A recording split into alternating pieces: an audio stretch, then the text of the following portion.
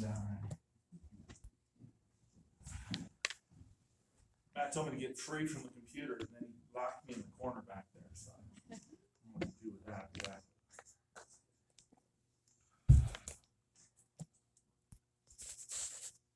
Can you hear me? Testing, testing. All right. Okay, let's pray. Father, help me to not say anything amiss and to say that which needs to be said. And help us as a congregation receive from your word. Thank you for these moments. In Jesus' name, amen. So I'm a father of 4 kids. And so I've had this experience quite a few times where you're in the room, maybe the emergency room or the doctor's office, and you're looking at the little screen and the doctor's going, the bone goes like this, and then it kind of bends. He goes, that's not right. Or the bone goes like this, and then it bumps. Is that a buckle break? Or with Nick, bone goes like this, and then there's a chunk off of it that they're going to have to screw back in, you know? And when you look at that moment, you go, that's not right. Like, that's not the way things should be. As you guys look around our world, it doesn't take you long to think that things are broken, right? You don't have to watch the news much. You don't have to, but there's all kinds of murder and violence and hatred and sarin gas and all kinds of crazy things going on. And what we're doing here is Matt is preaching this 7-part series on how to open up space in our lives for God. And he did an awesome job last week on communion. That moment when we come and we confess and we open up that space for the Lord. And he comes in and got me so excited about communion in that. Today is reconciliation. And that's where I'm going to do this as he focuses on the baby dedication. The Christian answer is fairly clear, fairly distinct of what happened in this. If you go to Romans 1, he says that we have turned and worshiped the creature rather than the creator, who is blessed forever. Amen. Augustine would call it a disordered love. In other words, we've loved that which is less more than that which is great. And we put the universe out of order in that sense. And so sin and brokenness and this lack of reconciliation comes as we disorder things in the universe. And one of the ways that you bring reconciliation is you get things back in order in that. So, example from this textbook I was reading there. I've got this great Aunt Irma, and she is of tremendous value, right? But Aunt Irma has a lot of money, and that's maybe not of as much value as her as a person. Well, if I kill Aunt Irma to get her money, I have disordered the love, right? I've flipped things, and the world has gotten flipped in that sense. It is always right to value most that which is most valuable, okay? So today we're going to talk about vertical reconciliation and horizontal. It seems to me in the Christian sense, we have to be vertically reconciled to God before we can begin to bring reconciliation out horizontally. And so the first thing that happens, the most distinct thing that happens in Christian reconciliation is we have this vertical relationship with the Father, and he opens up. In order to do that, I want to talk about just a couple of concepts here and just lay those out as kind of the groundwork of what we're really talking about. I want you to think about justice in an abstract sense and mercy and God filling all things. Think of those 3 things.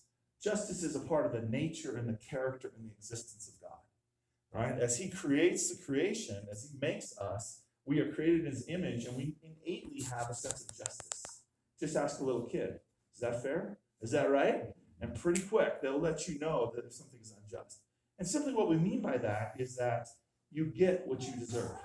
Whether you do good or you do bad, you get what you deserve. That's justice. And generally, we want justice for other people, and we want what for us? Mercy. Mercy, that's right. Mercy over and against justice almost seems to be contradictory to it, and yet it's inherent within the nature of God. So it's a paradox for our tiny minds to grab, but God is fully just, and he is fully merciful. By definition, mercy is when you get what you don't deserve, right? If somebody says to me, I deserve mercy, they are not talking about what? They're not talking about mercy anymore, are you? Because you can't deserve mercy. That can't happen, all right? Mercy is an unmerited favor. It's something that's bestowed upon you. It's something that's graciously given to you. It's a gift. Now, when we think about reconciliation, we know that there are usually issues of justice. What is right? What should happen here? And we know that there needs to be mercy. There needs to be some grace extended in the situation. And we know that both those things are inherent in God. It becomes a paradox to us, but the paradox is resolved in James when James says mercy triumphs over judgment. So that the justice of God is fully met, and yet the mercy of God covers that. We just got out of Easter, right? What's the Jewish holiday that hangs around, that's right around Easter? Passover, okay? What is the Passover? The Passover, essentially, the wrath of God, the justice of God, the judgment of God is coming on the people of Egypt. And God says to his chosen people, tell you what, kill a lamb, we'll make a meal out of that lamb, and you will take the blood of that lamb, and you will wipe it across the door, off the lintel of the door. And when the angel of death comes to visit the judgment of God upon Egypt, the angel of God will pass over the blood. He will literally see the blood of the lamb and know that these are the chosen people that are not to receive justice in this situation, but to receive mercy. So in the Passover, the mercy of God triumphs over the judgment of God. And that is essentially the cross. It's what happens at the cross. The justice of God comes and is poured upon Christ. He dies. He is buried. He is resurrected. And we come under the blood of the Lamb. And the blood of Christ covers us. And so as we go to the Father, we don't bring our good works. We don't bring our greatness, our niceness. We don't bring money we've given to the church. We don't bring anything other than to say that we are covered with the blood of the Lamb. This is the essential Christian message. And so reconciliation is at the very core of Christianity, because we are reconciled unto God by the death of Christ on the cross. Pretty awesome, huh? You guys.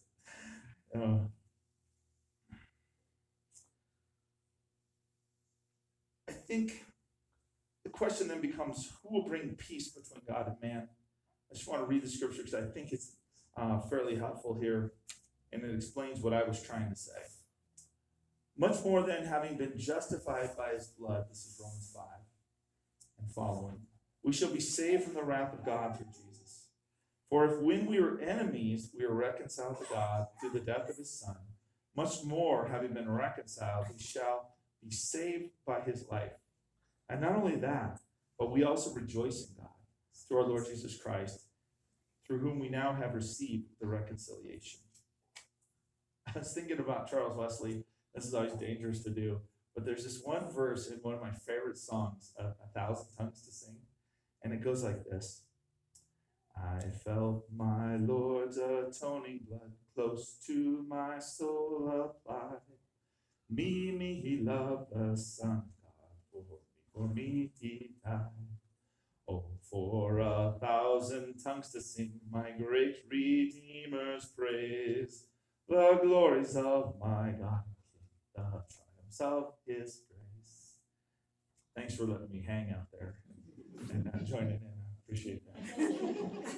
Just hang me out to dry. That's good. Guess I could have asked for it. But. So we live in this world, and we know justice. It's inherently written on our souls, and we know mercy. But the last big concept I want to hit before we begin to talk about kind of horizontal reconciliation is this notion that God fills all. So as we go about our human activities, there's so many things we do, and we can't imagine that God is actually there, right? But God is omnipresent. He is everywhere. His whole presence fills all things. And one of the things I think is really important to note when you're in conflict is that God is full in that conflict. He's full in that moment. He's full in that awfulness. He's full in that brokenness. He's full in that sin. He's full in all that has happened. He is not absent in those moments. I was reading in Jeremiah this week, and God says to Jeremiah, can anyone hide himself in secret places so I shall not see him, says the Lord? Do I not fill heaven and earth? God is fully everywhere at all times. And I want you to remember that when we start to think about reconciliation. So we've been vertically reconciled to God by his grace and by his mercy and by the blood of Christ. And we stand under the cross of Christ. And in that passage, it says that we become ambassadors for Christ in 2 Corinthians. We become ambassadors for God. So the rest of the time here, I just want to kind of ask a few questions about what does that look like to be ambassadors of reconciliation? I don't think we can truly be ambassadors of reconciliation unless we're first reconciled unto God. But then, how do we move that reconciliation out? How do we make this church, this space, a place of reconciliation? Whether they're just little affronts or little things, or whether they're grave injustices, how do we make this a place? Christ says that they're going to know that you're mine by the way you love one another. Is that true here? Anybody in Glenwood go, oh, man, those people belong to Jesus because of the way they love each other. That's awesome. I don't know. Or do we just do what we do in this little space and then we go off to our little place? In your place of work, would they even know that you're an ambassador of reconciliation? That you are there to bring the love of Christ into that space? Would they know that about me? I don't know. I pray so, but I don't know. So, as we go here, I'm actually a teacher, right? I'm really not a preacher. So what I would do if you're in my class is I would kind of throw out these ideas and we would kind of play with them for days. We would work on them. We would think about them. We'd wrestle with them, and you give your part in it. But I can't really do that. So what I'm going to do is I'm going to just throw out some ideas here, and I want you to kind of chew on them. And maybe we as a church can be thinking about these ideas relative to reconciliation. The first thing I would do if I was serious about reconciliation is I would study the life of Joseph. I used to teach early world history, and I used to be able to show the movie Joseph, like Turner Movies or whatever. Incredible. Could not find one scriptural flaw within it. It told the story of Joseph almost perfectly. And it was the kids' favorite movie that they ever watched in the year. What's Joseph? That was it. I love Joseph. But the story of Joseph, learn it inside, outside, upside down. His brothers are jealous of him, and they beat him, and they throw him in a pit to die, and then say, I'm probably not going to kill him. Let's sell him, make some money off this thing. And he goes off to Egypt, this horrible, horrible experience. And he's got years and years to be bitter and to be angry and to be unreconciled with his brothers and be frustrated with who they are. But there's two big principles in this that I think are kind of crucial. Listen carefully to Genesis 45, 4 through 5. Then Joseph said to his brothers, please come closer to me. And they came closer. First thing, come closer. And they came closer. They both participated in that reconciliation. Joseph called them into it, and they walked to him. I am your brother Joseph, whom you sold into Egypt. Reconciliation is not a denial of the horror that has happened. See, reconciliation happens around things that are bad, right? It is not a denial of the horror that has happened, okay? We have to keep that in mind. But hopefully mercy will triumph over that sin and over that violation. Whom you sold into Egypt. Now, do not be grieved or angry with yourselves. One of the strange things about reconciliation is it's actually the heart of the person who did the sin sometimes that is the last thing to be reconciled because they can't forgive themselves because they're so arrogant. They think that they're so good that they would never have done anything bad. And so therefore they can't forgive themselves because I'm too good to have done that, so I can't. Huh? Does that make any sense? It's hard sometimes to forgive yourself if you're the perpetrator of the thing that has happened. And believe it or not, unless you've never spoken a word to any other human being on the planet, you have probably been a perpetrator of at least verbal violence to another human being.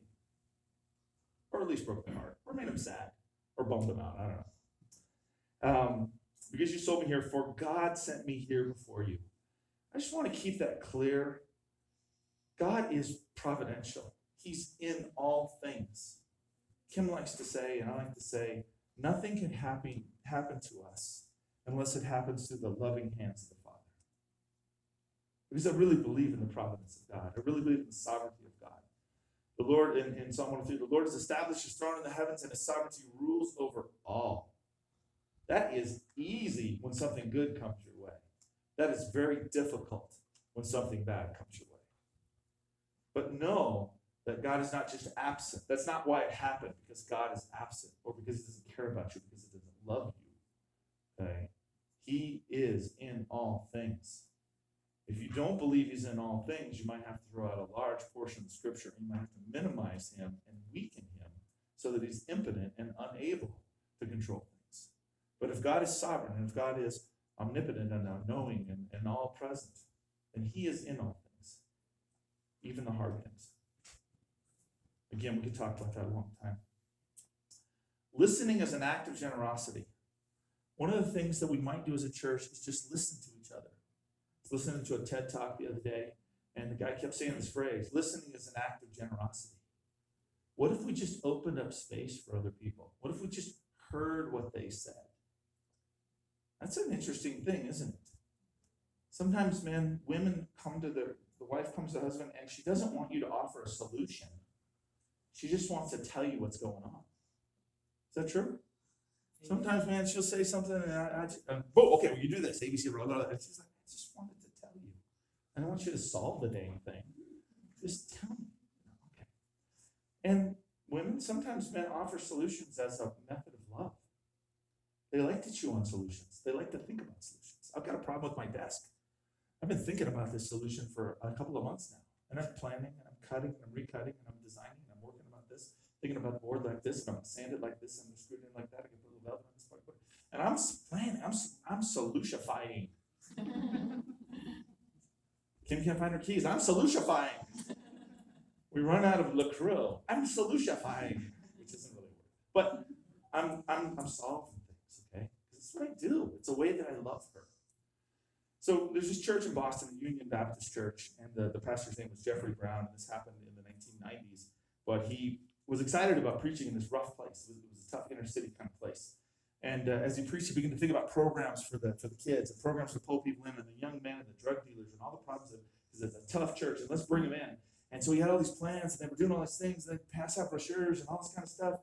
And one night, a little boy by the name of Jesse McKee and Roberto Carrion got involved with the wrong guys, the gangs there.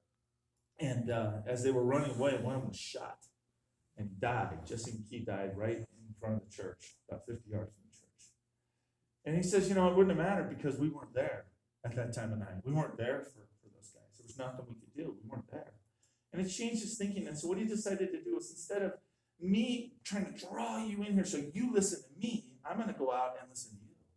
So he grabbed some other people, and at 10 o'clock at night to 2:30 at night on a Friday and Saturday, the most dangerous times in their neighborhood, they would walk the streets.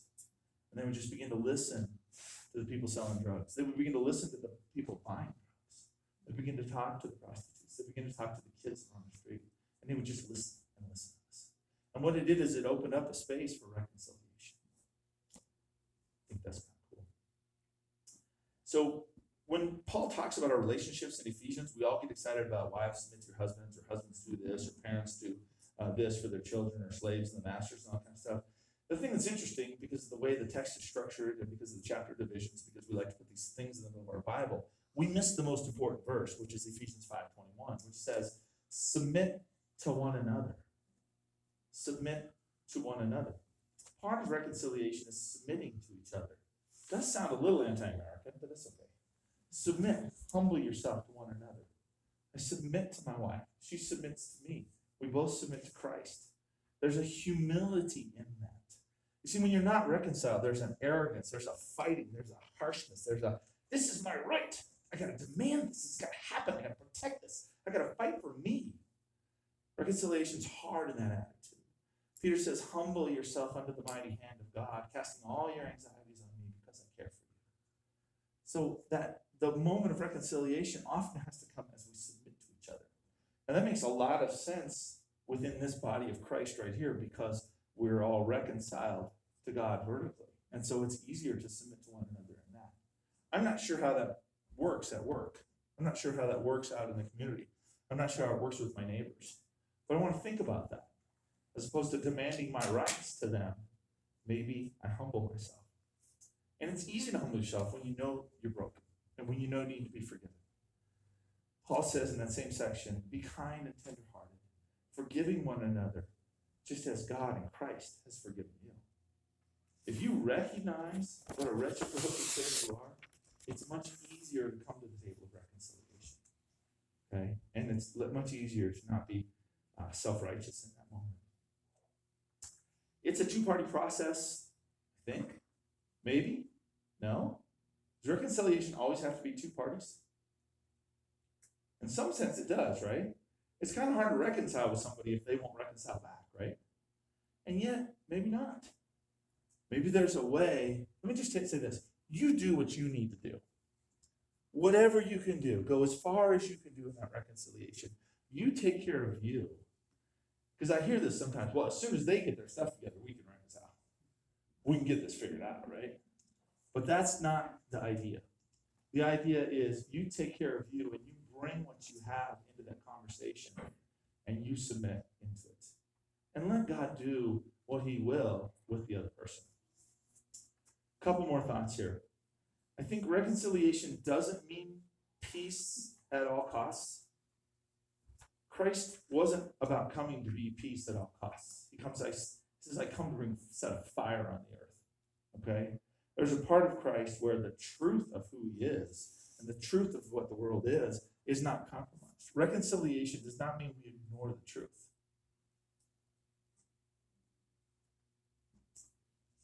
It also means we ought not to be overly sensitive to every grievance against us. There's a place in Ecclesiastes where it says, don't listen too carefully. Don't take everything to heart that was said, because you're going to hear your servant cursing you. And today, in 2018, in the grievance culture where everything's a grievance, everything's an issue, everything's a deal, if everything's a grievance, nothing's a grievance, right? Does that make sense? So I'm saying be balanced in that. Try not to be overly sensitive. Okay. And to finish up, kind of a set of thoughts here that all kind of go together. And again, this is one we'd have to kind of discuss quite a bit. But first of all, your memory of the past and the past are never the same thing. They are not the same thing. It's kind of like a Venn diagram. They overlap at some point, but they are not perfectly overlapped, right? Your memory of what happened between you and this person is not the same thing as what happened. And as you rehash that memory every time, I don't know if you know this, you begin to change that memory biophysically within your brain, right? And you begin to bring different emotions to it, and different thoughts, and different emphasis to it, and different tones, and different sounds. You do not have perfect recollection of what happened. So one of the things that happens, actual living is in the now, in the present. If I'm alive, I am fully here in this moment. You love those moments. The first time I kissed my wife, I didn't want to screw it up. So I waited and I waited and I waited. And I finally kissed her, the green shag carpet of their house. And I kissed her. And I could feel that feeling right now because I was so fully present in that kiss that all of me was there. That was a good moment. That was a good moment.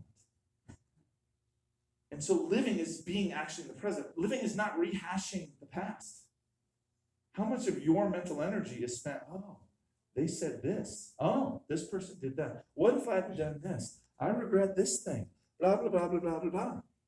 As you rehash the past, you are not living in the present. And as you spin a future that does not exist, you're also not living in the present.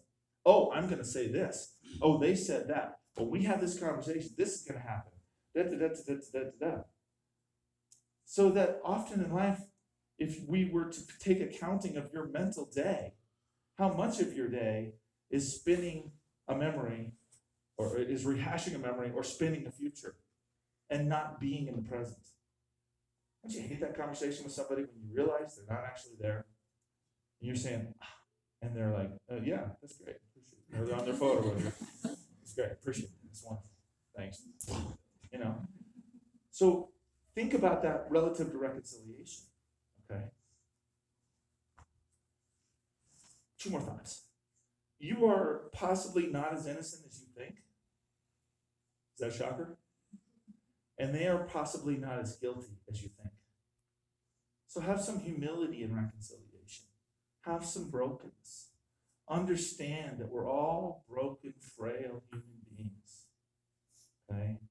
Don't be so quick to crucify that next person and to punish them for what they've done. But come at it with some humility. Great preacher Jonathan Edwards got kicked out of his church. And from all accounts, it probably was not a very just thing that happened to him. I don't know if this is the right thing, but he refused to defend himself for like 8 or 9 years. He said, God will take care of this. And he was humble about it. And eventually, it all came around, and he was restored in that situation. I don't know if he should have fought for his rights or whatever the thing was, but there was a brokenness in him that allowed him to just let God work through that situation. I do think often, how much work did God have to do with Joseph before he got to that moment we just read, right? He's in Egypt for 20, 30 years, right? He's in prison for part of that. He's getting the snot beat out of him because his brothers threw him in prison. What did the Spirit have to do so that he could reconcile with his brothers? Let the Spirit have that space. This isn't a word, but I want to say it. Unreconciliation does so much damage to our own souls. When you're not reconciled with others, and especially when you're not reconciled with God, there is incredible damage that comes into our souls. And so just in a self-interest kind of way, reconcile with people. Humble yourself. Bring that space and make it new and different. God is definitely just. There is definitely wrath. I think there's definitely hell. I think there's punishment for sin. But I also believe in God's mercy. And I believe at the very core of God's being, his mercy, his love, his joy, his kindness is the beat of his song. Does that make sense? It's the thing that drives what God does. Lord is compassionate and gracious, slow to anger and abounding in loving kindness. He will not always strive with us, nor will he keep his anger forever. He has not dealt with us according to our sins, nor has he rewarded us according to our iniquities. For as high as the heavens are above, so great is his love toward those who fear him. And as far as the east is from the west, so far has he removed our transgressions from us. Just as a father has compassion on his children, so the Lord has compassion on those who fear him. For he himself knows our frame. He is mindful that we are but dust. If God's heart is a forgiving heart, if it's a merciful heart, if he understands our frame and our dust and our frailty, should we do any less as his children? If you claim the name of Christ, if you claim to be a Christian, can you not also show that mercy into the world? Can you not also bring that forgiveness? Can you not also bring that kindness into the place where you work? Can you be an ambassador of reconciliation as Christ asks you to be in 2 Corinthians 5? And all the people said? Amen.